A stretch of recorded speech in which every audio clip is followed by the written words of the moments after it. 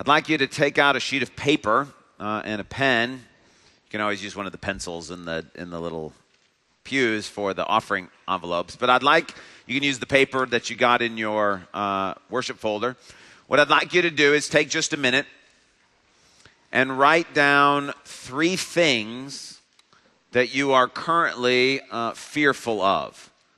I don't mean like afraid of in general, like natural catastrophes or scared of the dark or death, but situation you're in right now and what fears are associated with that, things that you're experiencing right now that you're afraid of. If you need to write it in sort of code so that nobody around you can kind of figure out what it is you're saying, that's perfectly fine, but I'd like you to take just a few minutes and write those down.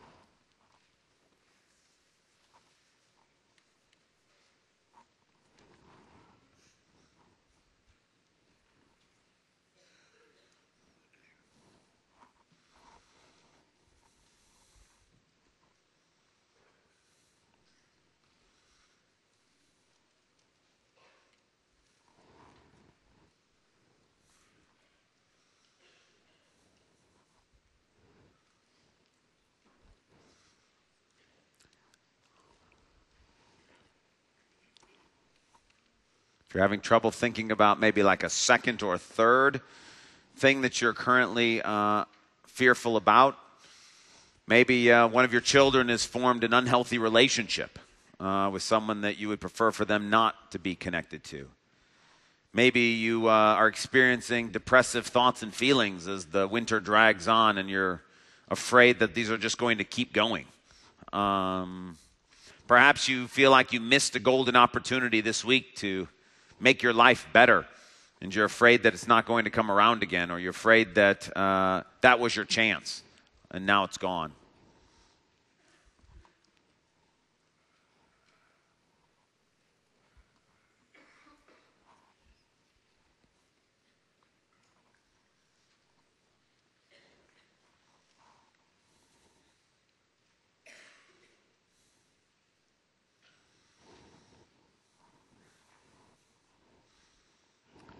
The reason why I ask you to do this is last week we talked about how faith, seeing things with the eyes of faith, can be difficult for rational reasons. In other words, when we think about things logically, it can be difficult to think about things with faith. Today, we want to talk about the fact that there are irrational reasons that can hinder our ability to see the situations that we're in with the eyes of faith. Last week we talked about, in order to see things with the eyes of faith, sometimes you have to stop looking at them with the eyes of logic. This week we want to talk about the fact that there are sometimes irrational things like worry or doubt or anxiety or most of all fear that can cloud our vision and make it difficult for us to see which way to go, or the path in front of us, or what God is up to. And the point is that worry, doubt, anxiety, fear, these are not rational things. You can't simply sit down and think them away. In fact, if you've ever tried to do that, sometimes you find it just makes it worse as you try to think through all the reasons why. And sometimes people are trying to be really helpful, and they give you suggestions as to why it's not logical for you to be afraid. And that's wonderful. But I don't know about you, that's not really helpful for me. It's because fear is what it is. It's irrational. It's an emotion. And you can feel it whether it makes sense or not. And so this morning we want to think about how you can see things with the eyes of faith in the midst of irrational emotions like fear.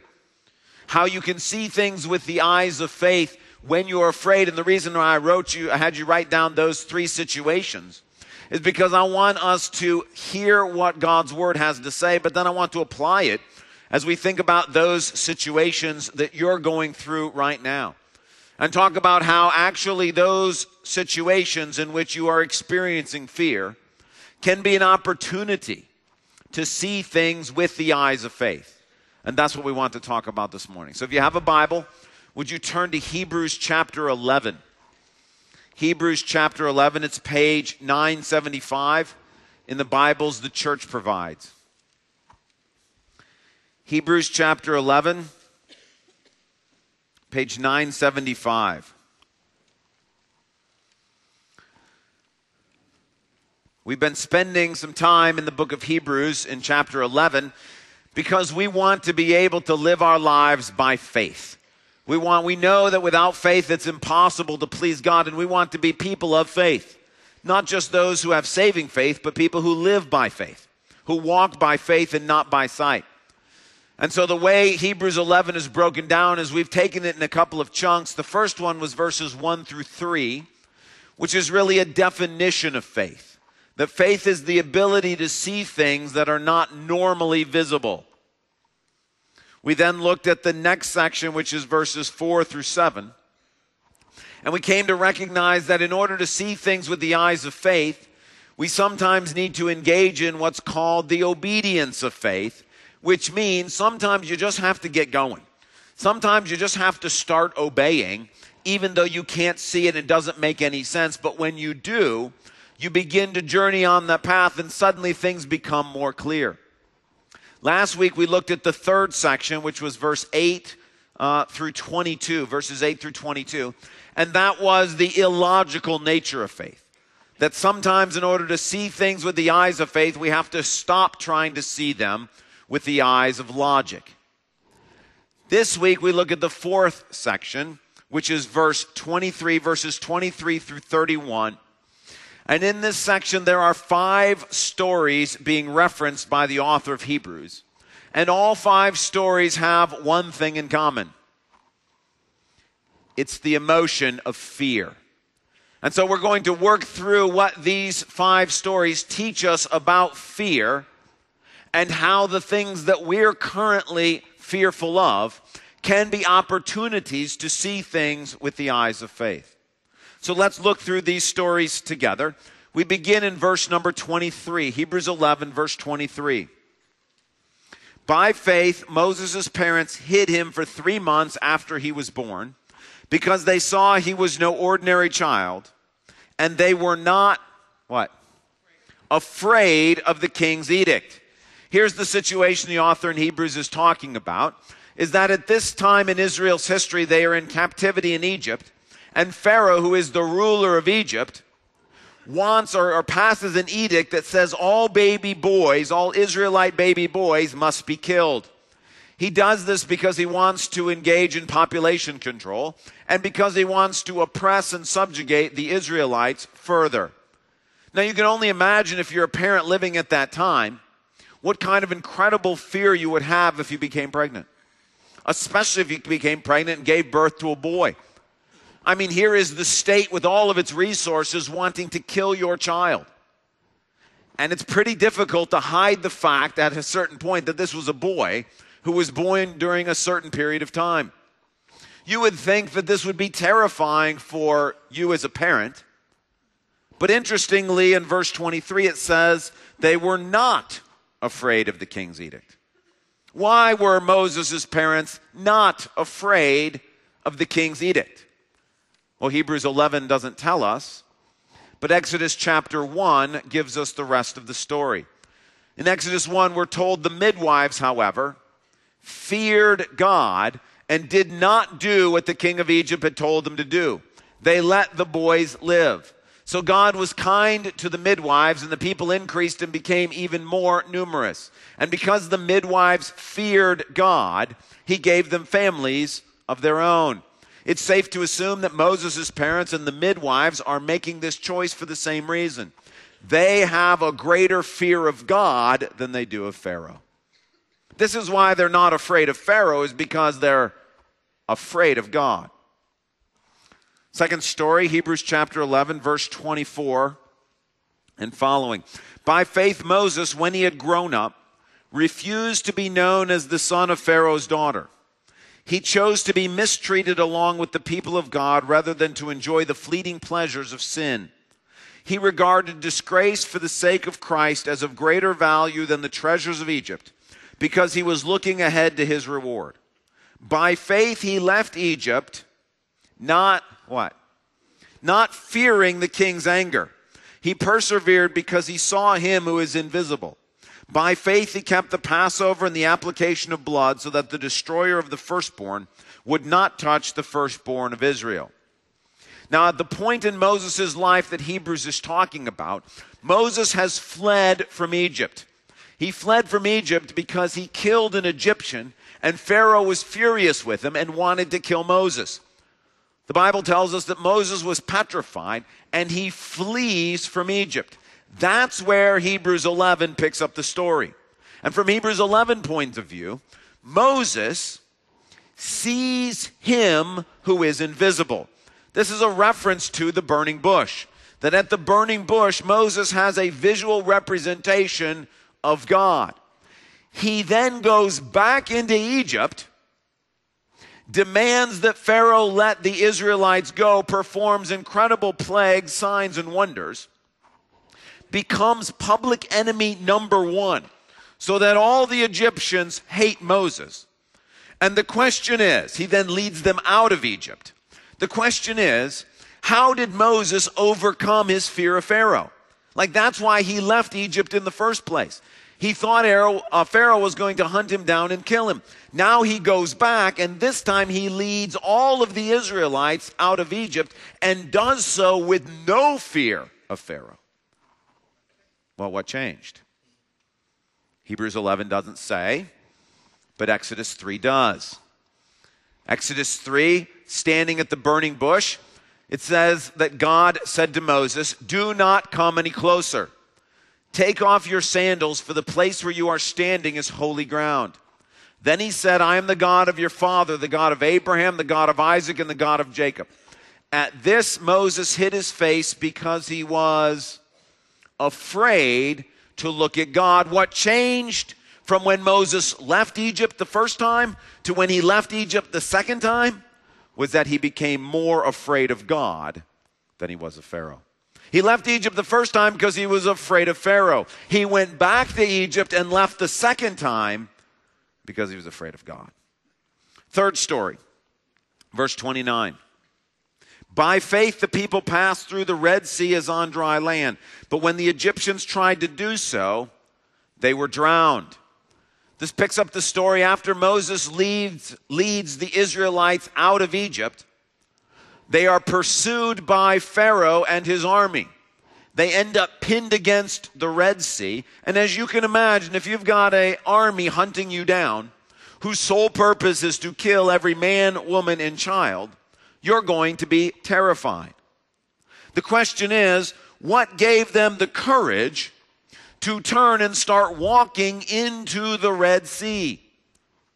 Again, Hebrews doesn't tell us, but Exodus fills out the rest of the story. Exodus chapter 14. As Pharaoh approached, the Israelites looked up, and there were the Egyptians marching after them. They were terrified and cried out to the Lord. Moses answered the people, "Do not be afraid. Stand firm, and you will see the deliverance the Lord will bring you today. The Egyptians you see today, you will never see again. The Lord will fight for you. You need only be still." And when the Israelites saw the mighty hand of the Lord displayed against the Egyptians, the people feared the Lord and put their trust in him and in Moses, his servant. What gives the Israelites the courage to turn their back on the Egyptian army and start walking through the Red Sea? Because they are growing in their fear of the Lord, so that they fear God more than they fear the advancing Egyptian army. Story number 4, verse 30 of Hebrews 11. By faith, the walls of Jericho fell after the army had marched around them for 7 days. We now jump forward a generation to the time of Joshua. Joshua is going to lead them into the promised land, the land of Canaan. And the first place they're going to stop is Jericho. They're going to come through the Jordan River, and the very first place they're going to stop is Jericho. Now, if you're familiar, think for a moment of the previous generation. Why didn't the previous generation enter into the promised land with Moses? They were afraid. They were afraid. They came and spied out the land, meaning Jericho, and they saw there were giants living in the land. And they came back and they reported and they said, yeah, the fruit there is great, but you should see the warriors. We're like little tiny grasshoppers in their eyes. These are enormous people. Now question, what's happened 40 years later when Joshua comes back? Did all the people shrink? Are they smaller now? Why are the Israelites not afraid to go into Jericho this time? And in fact, not only not afraid, they're actually brave enough to walk around the city of Jericho blowing trumpets 7 times. Where did they get this courage from? Again, Hebrews doesn't tell us, but Joshua does. Joshua chapter 4. For the Lord your God dried up the Jordan before you until you had crossed over. The Lord your God did to the Jordan what he had done to the Red Sea when he dried it up before us until we had crossed over. He did this so all the peoples of the earth might know that the hand of the Lord is powerful, and so that you might always fear the Lord your God. The Israelites' fear of God is now greater than their fear of the people in the land. They're willing to go into Jericho and obey this silly command of marching around the city 7 times because they fear God more than they fear the giants in the land. Last story. Verse 31. By faith, the prostitute Rahab, because she welcomed the spies, was not killed with those who were disobedient. Rahab is not an Israelite. She's a Canaanite, and she's a native of the city of Jericho. Spies from the Israelites during Joshua's time come in to spy out the city again. Now, Rahab understands that if she is caught harboring these spies, she's going to be put to death. The whole city will be against her. Yet she takes in the spies, hides them, gives them valuable information, and sends them back to enable them to be victorious in their battle against Jericho. And the question is, where did she get the courage to defy the order of the people in the city, don't harbor any spies, to turn against all that she knew and side with God and his people instead of the people of Jericho? Well, Hebrews doesn't tell us, but Joshua does. Joshua chapter 2. This is Rahab speaking. I know that the Lord has given you this land and that a great fear of you has fallen on us, so that all who live in this country are melting in fear because of you. We have heard how the Lord dried up the water of the Red Sea for you when you came out of Egypt, and what you did to Sihon and Og, the 2 kings of the Amorites east of the Jordan, whom you completely destroyed. When we heard of it, our hearts melted in fear, and everyone's courage failed because of you. For the Lord your God is God in heaven above and on the earth below. Rahab fears God more than she fears the retribution of her own people. Do you see how these 5 stories all fit together? In each case, you have a very valid reason for being afraid.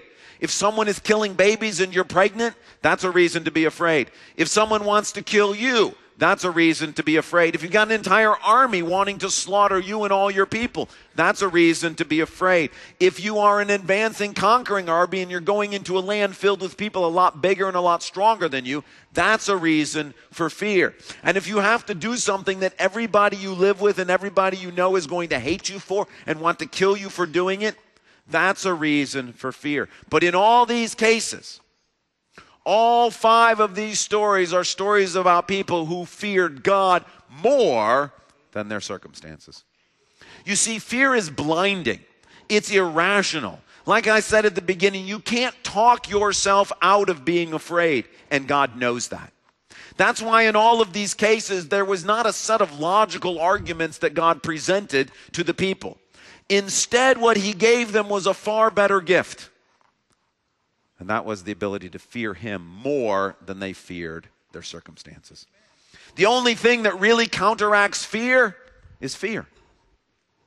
But fear of God, which is not simply a being afraid, as much as it is a proper relationship to who God is. And so what God prescribes for you this morning, and for me, as you look at those three things on your list, is not logical arguments to stop you from being afraid. He prescribes the gift of the fear of the Lord. Because when you fear the Lord, when you see the Lord the way he really is, it changes everything about the circumstances. But that begs the question, well, how do you get to that point? How do you get to the point of fearing the Lord? How does Moses get to the point of he was afraid of Pharaoh and now he's not afraid of Pharaoh because he feared the Lord? How does that thing happen? How do we grow in our fear of the Lord so that the things we wrote down on our paper are no longer making us afraid because we fear God more than those things? Well, there are three principles from these 5 stories. 3 principles from these 5 stories about how you and I can utilize the things we are afraid of as opportunities to grow in our fear of the Lord, and so see clearly the path we're supposed to take. The first comes out of the story of Moses' parents and the midwives. Moses' parents and the midwives know if they disobey Pharaoh, they're in trouble. But if they disobey God, that's really bad. You see, the key, one of the keys to fearing the Lord, the first key, is to realize God has an opinion about everything that we're doing.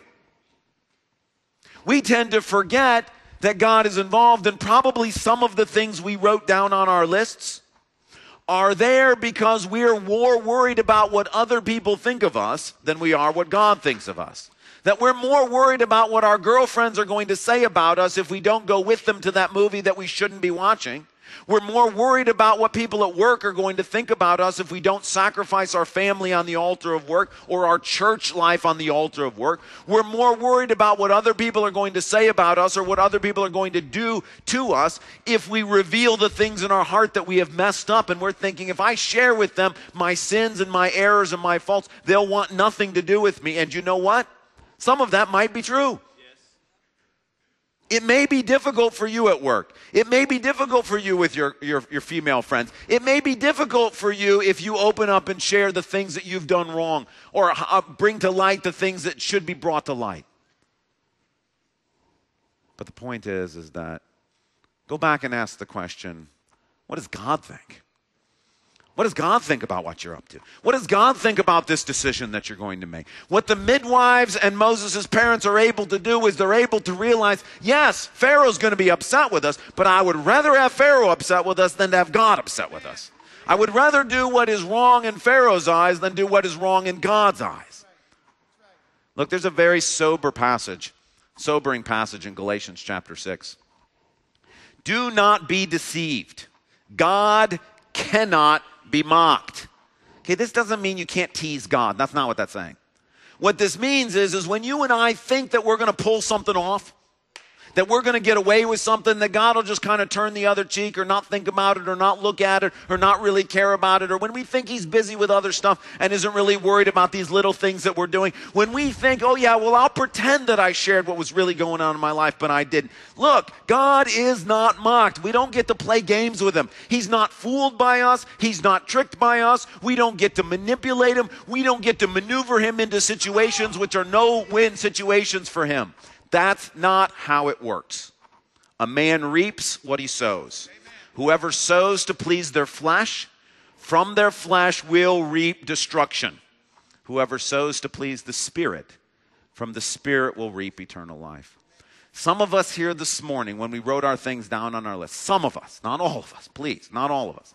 Some of us here this morning are afraid of those things on that list because we're more concerned about what other people think about us than we are about what God thinks about us. And some of us need to think through the actions and the behaviors that we have engaged in that put us into those situations that are making us afraid. We need to realize God is not mocked. If you choose to disobey God, it will go far, far worse than if your friends or your neighbors or your spouse or whoever is disappointed in you. That's the first principle. Second principle comes out of the story of Moses and the children of Israel at the edge of the Red Sea. Some of us are here this morning not because we need to realize that God disciplines us when we disobey Him. Some of us are here this morning because we need to have the same thing happen for us that happened to Moses and the children of Israel as they stood at the edge of the Red Sea. And that is, namely, we need to hear God say to us, I love you. Don't be afraid. The reason why Moses is not afraid to go back to Egypt is he just met with the God who's invisible, and God said to him, I'm the God of Abraham, Isaac, and Jacob. I am who I am. I will be with you. I will take care of you. I will watch over you. The reason why the children of Israel are standing at the Red Sea and they turn to go into the Red Sea is because God says, look, don't be afraid. I love you. I will fight for you. I will not abandon you to this advancing horde. Some of us here are here this morning because God brought us here so that we could hear Him say to us from Exodus 14, do not be afraid. Stand firm. You will see the deliverance the Lord will bring you today. Please, this is God talking to you, not just God talking to the Israelites a long time ago. Hear God's voice saying to you, you will see the deliverance the Lord will bring you today. The Egyptians you see today, you will never see again. The Lord will fight for you. You need only be still. Some of those things on your list, they feel like an advancing horde of Egyptians. They feel like a Pharaoh who wants to hunt you down and kill you. And what you and I need to hear God saying is, don't be afraid. I love you. Don't be afraid. I will not abandon you. Some of us here this morning need to hear God speak to us through the words of Isaiah 43. Do not fear, for I have redeemed you. I have summoned you by name. You are mine. When you pass through the waters, I will be with you. And when you pass through the rivers, they will not sweep over you. When you walk through the fire, you will not be burned. The flames will not set you ablaze. For I am the Lord your God, the Holy One of Israel, your Savior. You need to know that God is saying to you, look, you belong to me. I've called you by name. I will not let you drown. Some of us need to hear God saying to us the words of Hebrews 13, 5 and 6. Never will I leave you. Never will I forsake you. So we say with confidence, the Lord is my helper. I will not be afraid. What can mere mortals do to me? Some of us God brought here this morning so we could write our 3 things down, so that right now you can hear God speaking to your heart saying, listen, my son, listen, my daughter, I see those things. I know that they are frightening. But listen to me, I love you. I will not abandon you. I know you're going through the rivers. I know it feels like your life is on fire. It will not drown you. I won't let it happen. Third, and these come from the story of Israel around Jericho and Rahab. In both cases, Israel is willing to go into the promised land and march around the city of Jericho because they watched God dry up the Jordan. Rahab is willing to not be afraid of her own people and decide with God because she has heard reports of God's mighty acts and power. And some of us are here this morning because we need to be reminded that God's incomparably great power is at work for us who believe. Some of those things I'm guessing you put on your list, they're the same things I put on my list. And if we get to the heart of them, it's because we're putting our hope in the wrong thing. Listen to what Psalm 33 says. A horse is a vain hope for deliverance. Despite all its great strength, it cannot save. But the eyes of the Lord are on those who fear him, on those whose hope is in his unfailing love. Some of us are worried that, hey, look, if my son doesn't do better in athletics, he's not going to get a scholarship and I'm not going to be able to pay for college. If my daughter doesn't make the sports team, she's not going to have a good experience in high school or a good experience in college. Some of us are worried, hey, look, if I can't get an emergency fund built up, what am I going to do if an emergency comes? Some of us are worried about the fact that, hey, look, I need to get into that situation and I need to try to talk things through and I need to make everything right and I've got to present my case. The problem is sports, money, our own ability to talk, those are vain things to put your hope in. Those are vain things. Which of us can change anything about our future? Are you really guaranteed that if your child gets a sports scholarship that that's going to help them grow closer to Jesus? Is that how we guarantee that our kids have a good experience in high school, is because they make a team? Is our emergency fund, is that how we're guaranteed we're going to be able to take care of emergencies? Is our own smooth talking ability or our ability to convince people of our point of view, is that how we're going to get out of whatever situation we're in? My guess is if your list looks anything like my list, there's some things on there that we're afraid of because we're putting our hope in the wrong stuff. Amen. We're hoping I'm not going to have the strength to pull this off. You're not, but God is. His incomparably great power is at work for us who believe. This past weekend and week, we had a small group from Calvary Church go to Honduras to meet with our mission partners, Andy and Carmen Castillo. They were going down there because we have been partnering with Andy and Carmen to try to think about how we can expand the ministry that they're there. And some men from the church who have some expertise and some ability in those areas went down to look at some land, try to figure out a plan and put together some stuff to be able to help them do ministry in Honduras. And so I got an email from one of the team members who went, and this is the email, or at least a version of the email he sent me. The main part of our mission on this trip was to help the family group secure property for the ministry center we'd like to help them build. One of the possible pieces of property was owned by the mayor, and he was interested in hearing our proposal. Upon arrival at his office and after lots and lots of prayer, Andy Castillo and other members of the family group took time to walk the mayor through the project step by step, detailing out everything, including the spiritual aspect of the mission. At that point, we were prepared to pay $50,000 or more for a slice of the property, whatever he would be willing to offer us, while hoping we could get a couple of acres. After hearing about the project, the mayor was elated with the opportunity presented, and then the Lord showed up in a big way. The mayor gave us 6 3/4 acres for free. We walked out of that meeting praising the Lord.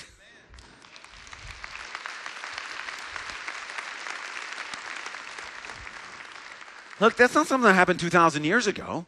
That's something that happened like 2 days ago. God's incomparably great power at work for us who believe. If we put our hope in our ability to raise funds, well, how do we know the mayor's even going to sell us the land? If we put our ability if we put our hope in our ability to be a smooth talker or present a good plan, how do we know that we'd even have the money to do it or that he would even buy it? The point is, if you're putting your hope in these other things, it's going to create fear. But to fear the Lord is to realize his incomparably great power is at work for us who believe. That God takes the hearts of people and simply shifts them in the direction he wants them to go. The whole earth is his. That's his 6 3/4 acres. He owns it. He simply says to the mayor, I want you to give them that land for free. That's what God does. And the way you fear God is you stop looking at what all these other things can do to you or for you and start looking, how has God been at work in your life? Did he not send his son to die for you? Did he not raise that Jesus from the dead? Did he not say, how will I not with him freely give you all things? This power that separated the Red Sea, this power that conquered death, this is the power God uses for us on our behalf. And some of those things we wrote down that we're afraid of, if we went back and thought through just exactly who's on our side, just exactly what he can do, just exactly what he has already done, suddenly our fear for him is going to go up, and our fear of others is going to go down. So the question for you this morning, the question for me, which situation are you in? You wrote those 3 things down. Maybe each one goes with a different piece. But did God bring you here this morning to say to you, listen, part of the reason why you're afraid in that situation is you're much more worried about what everybody else thinks than what I think. You're scared of your boss at work. You're scared of your child. You're scared of the circumstances, but you haven't stopped to ask what I think about what you're up to. And you're making choices that will try to win you their favor, but you don't realize that I'm growing angry. Or are you in the situation where God's brought you here this morning and said, look, I know you've got an army bearing down on you. You need to know that I will not leave you. I will stand by your side. Don't be afraid, I love you. Trust in my unfailing love. There will not be one moment of one day that I will take off. I will not be busy with other things. I will not be concerned with everything else except you. I love you. I will not leave you. No one has ever loved you the way I love you. Don't be afraid. Or has God brought you here this morning to say, look, you're trusting in the wrong stuff. You're hoping for the wrong stuff. You think a little bit more money is going to solve your problem. You think if you could just sit down and talk to that person and present your point of view, everything would be okay. You think if that person was just no longer in your life that everything would be all right.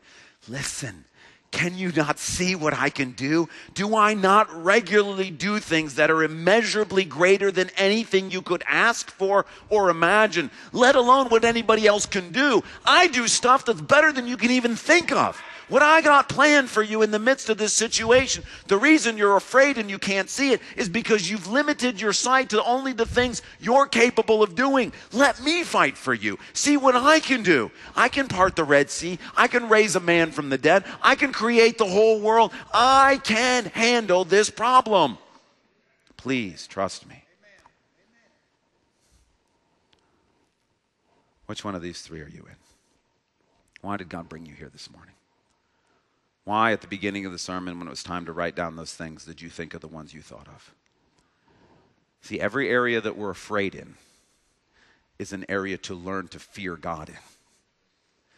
And every situation where we learn to fear God, that cancels out our fear of circumstances, our fear of people, our fear of future. Look, Hebrews is not saying you shouldn't be scared if somebody wants to kill your baby. Hebrews is not saying you shouldn't be afraid if Pharaoh wants to hunt you down and kill you. Hebrews is not saying you shouldn't be afraid to go into a land and face giants, or when an army wants to hunt you down, or when you have to do something that everybody around you would reject. It's not saying that. It's not trying to talk you out of being afraid. What it's saying is look, I know you feel that fear, but take your eyes off of those circumstances and put them on the Lord. He is a holy God. If you disobey him, that will be far, far worse than disobeying others.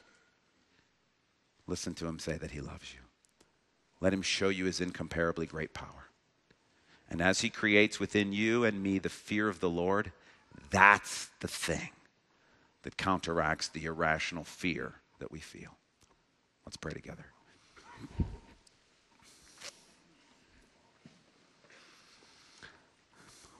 Lord, I'm preaching to myself here. And so, God, it's easy. It's easy to think, well, I'm not going to make it through the morning. I don't have the strength to do it. But it's not my strength, it's your strength. Lord God, it's easy for us to feel like we've been abandoned. Lord, there are some here who need to hear you say to them, I will never leave you or forsake you.